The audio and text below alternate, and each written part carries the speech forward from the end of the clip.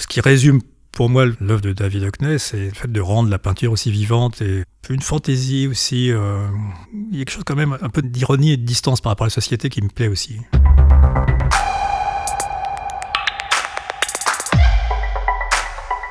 Bienvenue dans l'Amour de l'art, le podcast de la galerie Perrotin.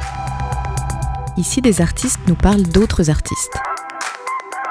Musique, littérature, cinéma, art visuel, théâtre. Ils et elles nous partagent de manière très personnelle le regard sur ces œuvres qui les fascinent. Car l'art appartient à tout le monde, nous en sommes convaincus. Comme l'a si bien écrit Pierre Bourdieu dans L'Amour de l'art, la culture n'est pas un privilège de nature, il suffirait que tous possèdent les moyens d'en prendre possession pour qu'elle appartienne à tous. L'artiste Jean-Philippe Delhomme a fait plusieurs fois le tour du monde. De New York à Los Angeles, du Japon à la Grèce, l'artiste peint et écrit sous toutes les latitudes. Ses tableaux, récemment exposés au musée d'Orsay, racontent les paysages, les objets et les personnages qui peuplent son imaginaire. Pour l'Amour de l'art, il a choisi de nous parler de l'artiste David Hockney. Bonne écoute. J'ai toujours eu l'impression d'être en contact avec l'art. Je sais pas, mon père peignait des paysages, il était chirurgien, mais quand il avait un moment de libre, le week-end ou l'été, il peignait des paysages. Donc ça, pour moi, c'est toujours été une chose évidente. Et j'avais hâte de pouvoir faire ça. Je me disais, quand j'étais enfant, je me disais, vivement le moment où je pourrais moi aussi avoir de la peinture à l'huile et puis peindre des paysages. Mais la première impression d'art, je me rappelle être allé voir une expo d'art contemporain à l'époque avec mes parents. J'étais vraiment enfant, je sais pas, peut-être 6 ans, quelque chose comme ça. Et je me rappelle, il y avait des cubes. Rétrospectivement, je pense que c'était des compressions de César. C'était des cubes avec des voitures embouties. Et quand j'avais vu ça, je m'étais dit, ça c'est vraiment de l'art. Enfin, j'avais vraiment senti le parfum de l'art contemporain. Je me dis, ça c'est vraiment... Ça m'avait fasciné, ces cubes de voitures. Ça m'a toujours paru une évidence de dessiner, de représenter, de voir des gens autour de moi représenter. C'était un langage c'est vraiment naturel. Même si la représentation n'est pas forcément une obsession chez moi. Enfin, moi, j'ai l'impression que c'est un peu ma place dans le monde de représenter des choses. Mais les gens qui ne représentent pas, comme Yves Klein, par exemple, m'intéressent autant. Ma première rencontre avec David Hockney, c'était une révélation. J'étais, je crois... aux Arts Déco à l'époque. J'avais pas vraiment trouvé ce que je voulais faire. Enfin, je peignais, je faisais de la peinture, je dessinais, mais c'était une époque où la peinture était un peu en retrait en France. Et moi, je savais pas quoi faire. Un jour, je vais à la galerie Claude Bernard, où j'ai vu qu'il y avait une expo de David Hockney. Je connaissais pas très bien David Hockney, je connaissais un peu, bien sûr, la Beer Splash, les piscines, mais c'est tout. Et j'entre dans la galerie Claude Bernard, et là, je vois, c'était des petites peintures, c'était des décors d'opéra que David Hockney avait fait pour le Metropolitan Opera à New York. Et c'était les décors de l'opéra Les Mamelles de Tirésias de Francis Poulenc. Et je crois des décors aussi de l'enfant, les sortilèges de Parade. Je découvre ces petites peintures qui étaient à la gouache. Et tout à coup, j'ai une révélation. Je me dis, mais voilà, on peut faire vraiment ce qu'on veut, quoi. En voyant ces peintures, il y a une liberté, une fantaisie incroyable. Et tout à coup, je me dis, il suffit de le faire, il n'y a pas de règles, on fait ce qu'on veut. Et cette fantaisie, cette liberté, ça m'a conduit jusqu'à aujourd'hui, en fait. J'ai eu l'impression d'être chez moi, de retrouver quelque chose de l'enfance aussi dans ces peintures. Il y a quelque chose qui vient vraiment directement de l'enfance avec cette liberté contagieuse, quoi, de David Hockney.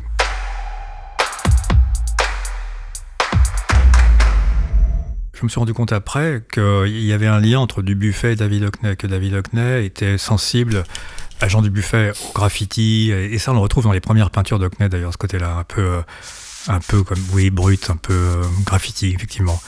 Et puis, moi à l'époque, j'étais aussi passionné par Dubuffet, et puis par la liberté aussi de Dubuffet, que je retrouve aussi chez David Hockney, c'est des gens qui, tout est possible quand on les lit, ça donne envie de faire ce qu'on veut faire, il n'y a plus de règles, on fait ce qu'on veut. Enfin, toute cette période où je découvrais en fait des artistes qui m'ouvraient des portes, des portes mentales, et c'est très important. Si je montrais l'œuvre de David Hockney à quelqu'un, je ne pourrais pas montrer qu'une seule chose, parce que justement c'est très varié.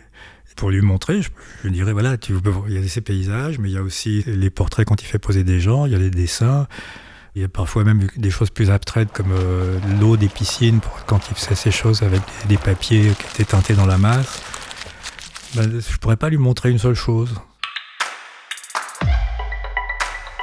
Là, il y a eu cette grande rétrospective à Beaubourg, au centre Pompidou. Et en sortant, j'étais tellement enthousiaste.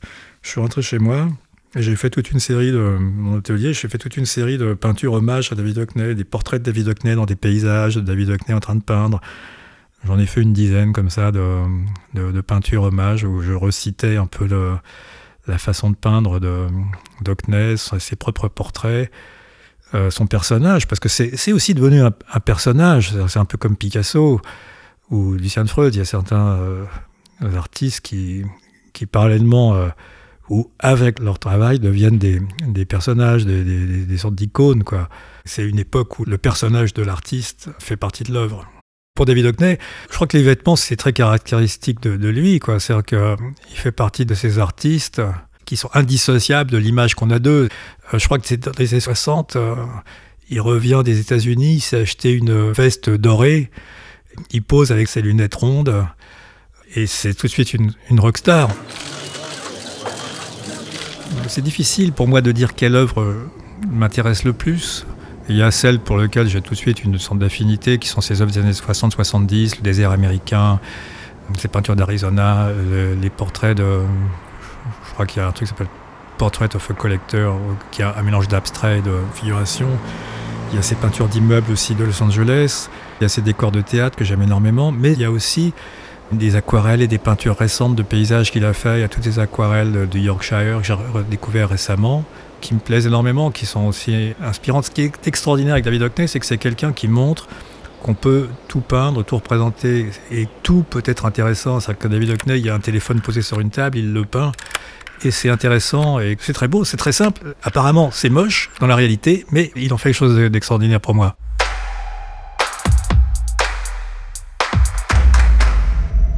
La seule réticence que j'ai par rapport à l'œuvre de David Hockney, c'est ses peintures sur iPad. Alors je sais qu'il est tellement habile qu'il peut prendre n'importe quel instrument, soit des crayons de couleur, de la gouache, de l'aquarelle, de la peinture à l'huile, de l'acrylique, et il utilise ça avec une telle virtuosité qu'on a envie à son tour de le faire. Et lui, il produit cet effet, c'est-à-dire qu'on a envie de courir à son atelier, acheter des crayons de couleur et se mettre à...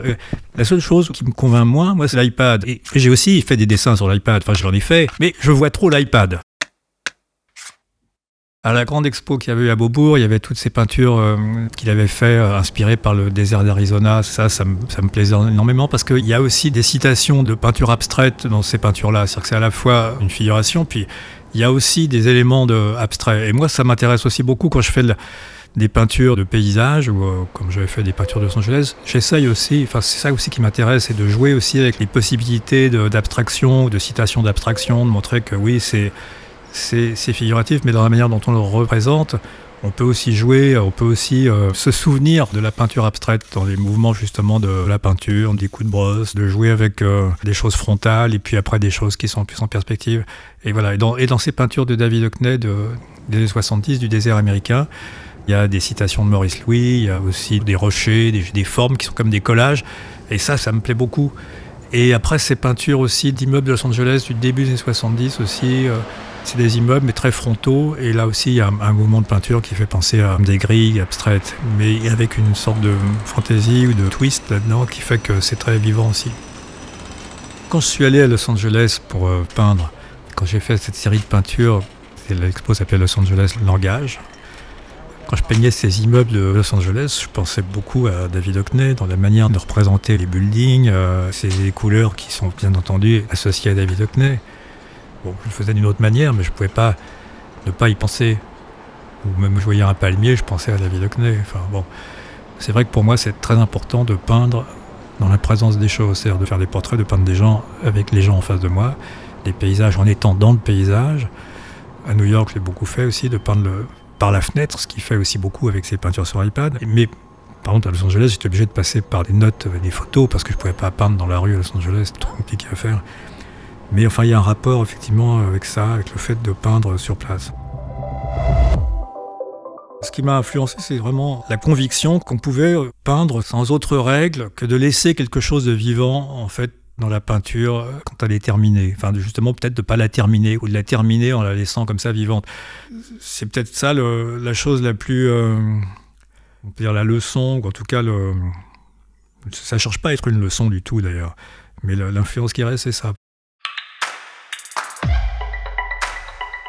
Et en bonus de cet épisode, nous écoutons Letter to David Hockney de Jean-Philippe Delhomme, par Jean-Philippe Delhomme. To David Hockney. I'd like to stay in one of your early paintings for a week or two. Not in London, but Los Angeles, California. I won't use the paper pool, but please keep the lawn sprinklers on. I saw the rainbow you painted on the desert gardener's truck. Night never turns on in the property. Neighborhood watch says. Cerulean blue sky remains at all time. These yellow flowers next to the giant taschen on the glass table, are they plastic?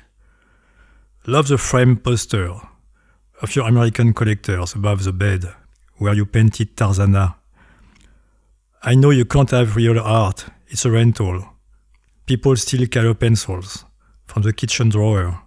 It shouldn't be out on Airbnb.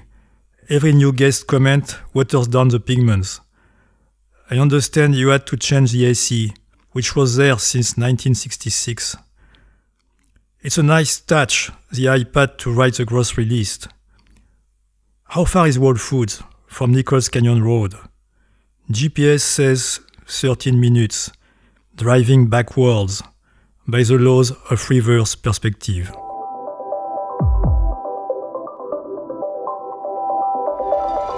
Nous espérons que vous avez apprécié cette traversée de l'œuvre de David Hockney par Jean-Philippe Delhomme. N'hésitez pas à vous abonner à notre chaîne de podcast et à nous suivre sur les réseaux sociaux @galerie Perrotin pour ne rien manquer de nos prochains épisodes et actualités. À très bientôt en compagnie d'autres artistes pour l'amour de l'art.